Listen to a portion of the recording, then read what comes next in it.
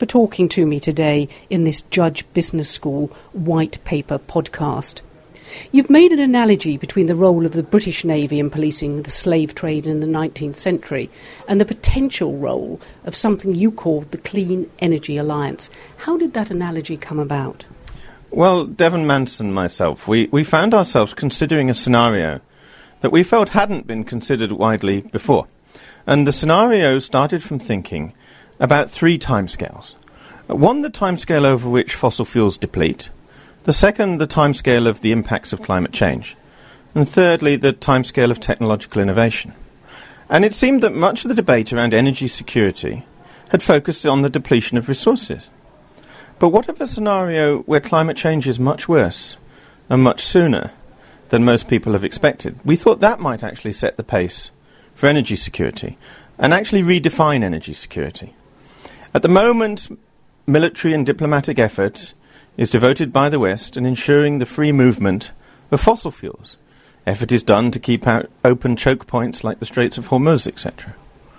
But might it not happen that in the future these same military resources have to be deployed to constrain the shipments of fossil fuels, even to interdict the shipments of fossil fuels that are destined to end users who are outside of the global common purpose for a clean future? So the people, the states that are on side for a cleaner energy future, we call those states the Clean Energy Alliance. And military force and diplomatic resources would have to be deployed, we felt, to ensure the success of the alliance in delivering a low-carbon future, conscious that some states might choose to sit outside the alliance. Would the states who sat outside the alliance be regarded as, and I say in brackets, enemies? No. We do in our paper use the phrase recalcitrant. We call them the recalcitrant states. I think that we take the view that they would sit outside the global economy. Yes, they would be subject to disapproval and to sanction. But we don't see this ending in actual violation of their territorial integrity. No, not at all. But the idea that these would not be good participants in the global economy, absolutely. One thing that becomes problematic is it takes us to what we suggest might be a redefinition of sovereignty for the 21st century. That just as sovereignty is eroded for states that engage in ethnic cleansing or, let's say, child labour or other things like that, that a notion of climate crime might say that states which persisted in using carbon resources in ways far beyond the mainstream best practice might be regarded as being guilty of climate crime and therefore to be subject to sanction, such that although the carbon being burned irresponsibly was domestic, coal from their own national coal mines, we would, through the Clean Energy Alliance, seek to interdict their fossil fuel shipments for transport, oil. So that's how we see it. We see it that the recalcitrant states would be held outside the globalized mainstream economy. And of course, the Clean Energy Alliance would have standards, and members would have to keep to those standards. In particular, you want Brazil, Russia, India, and China to join the alliance. Well, I don't think the alliance necessarily has to be strongly constituted or essentially a treaty organisation. No, not at all. But I think fundamentally our scenario deals with a scenario in which Brazil, Russia, India, China have all chosen to have common purpose with the West in delivering a clean energy future. There would be a scenario in which India and China were not having the same policy position as the United States and Europe. But we don't consider that scenario. We only consider the scenario in which everyone from the BRIC countries and from the West are in this together. That, we think, is the more interesting scenario. The scenario in which India, China, Brazil and Russia do not come on side for a clean energy future is a very bleak scenario indeed, I think. I'm an optimist. I think fundamentally they will come on side. But it's very much the stick and the carrot, isn't it? How would you make sure they did come on side? Well, it's their choice. We wouldn't make sure they came on side. If they didn't choose to, then this doesn't happen.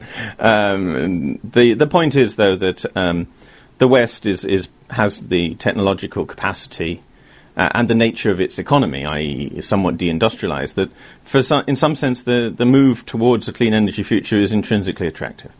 Though we are a higher tech economy here in the West, we're less reliant on manufacturing industry, and so for us the move seems doable. What could make it attractive for India and China? Well, certainly I don't think that India and China should be forced to take on the cost burden of policing the new common purpose. So it would be that I expect, and Devon and I expect, that the burden of enforcement would fall to the richest members of the alliance. Now, if Russia or Brazil or India or China wanted to deploy military assets in support of this thing we call the Clean Energy Alliance, of course that would be a good thing. But equally, we don't think that they should be called upon to greatly increase their efforts in defence to do this.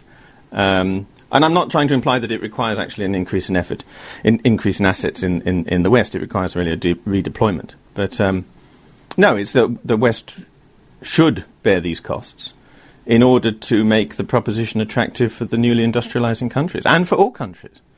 It would be wonderful if no states were recalcitrant and that everyone joined. But I think that's unrealistic. I think there will always be outsiders. How important would the United States be in such an alliance, particularly since we've had a Barack Obama victory, and he has stated that one of the big policy changes he's going to make is to try and cut carbon emissions? Well, the United States is still the largest emitter of carbon dioxide in the world, and China is closing fast. The United States is clearly extremely important in this space. And just as I said earlier that our scenario considers Brazil, Russia, India, China to be on side. Well, equally, of course, we consider the United States, Europe, Japan to all be on side. US leadership is important. I don't think it will be solely US leadership, but I think the US will have a strong role to play, a stronger role than they have today, actually, in environmental policy globally.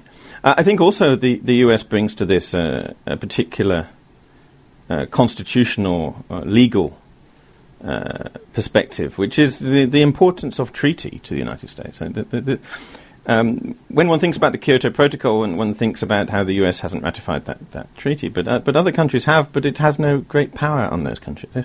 If the United States ratifies a treaty, it has teeth within the United States. And so I think that if the US could make a commitment, it would inevitably be a strong commitment, and that's a good thing. And do you think very soon or one day they might indeed make a commitment to form a clean energy alliance? Well, we think our scenario, although it's not necessarily likely, is possible. And so we're putting forward a notion in which the United States, Europe, Japan, Brazil, Russia, India and China all come together with a common purpose to decarbonize. But it is a world in which the agreement has enforcement measures, it has monitoring, it has compliance. And so this takes us to the idea of what do we do with people who refuse to play? And that takes us back to things we talked about earlier. So yes, I think that the United States would be attracted to international agreements which are verifiable.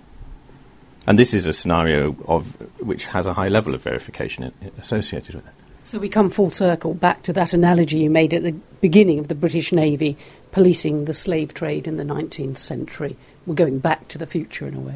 Well, I think the thing there is that the point we make is that, here we are talking about the West using its diplomatic and military power to close down a trade or constrain a trade in fossil fuels that in the late 20th century it used all its muscle to keep open. Isn't that inherently hypocritical? This is the nub of it. And this led Devon and myself to start thinking about Britain's military role vis-à-vis the slave trade.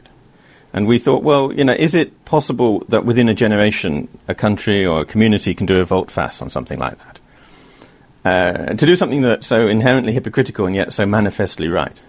And we thought that was the parallel with the slave trade, that in the late 18th century, the Royal Navy was keeping open a trade that was making Britain rich and that was entirely legal.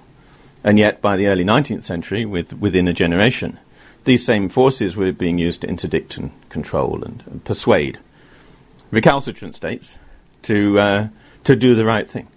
And no one would later say that it was wrong of Britain to do this, despite the fact it was, by some measure, hypocritical. So I think that was the way that we started to draw parallels between the issues of climate change mitigation and the issues of slavery abolition.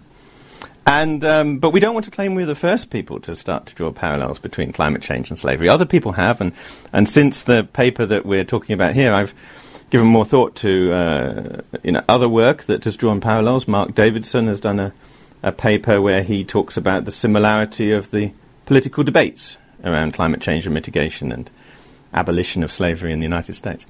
So there's actually a range of people commenting on various parallels. We came at it from an energy security parallel.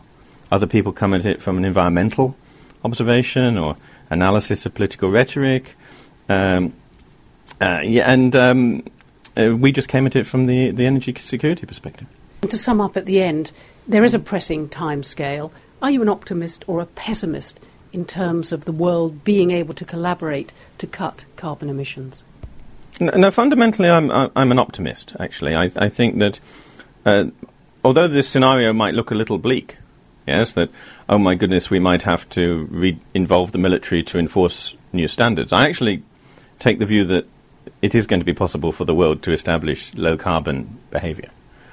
So, in some sense, that's optimistic. I think we face sort of short-term issues of who's going to move first. Well, clearly Europe has decided that it's going to put forward policy measures that seek to address this challenge. But who will move first, the United States or China? This I hope is a short-term measure. I think, in fact, that perhaps with the new US administration, there's the prospect that, in fact, these very important countries will all agree a common purpose, such that the vast majority of humanity are on track to address this issue. Dr. William Nuttall, thank you very much indeed for talking to us today in this Judge Business School White Paper podcast. Oh, thank you very much.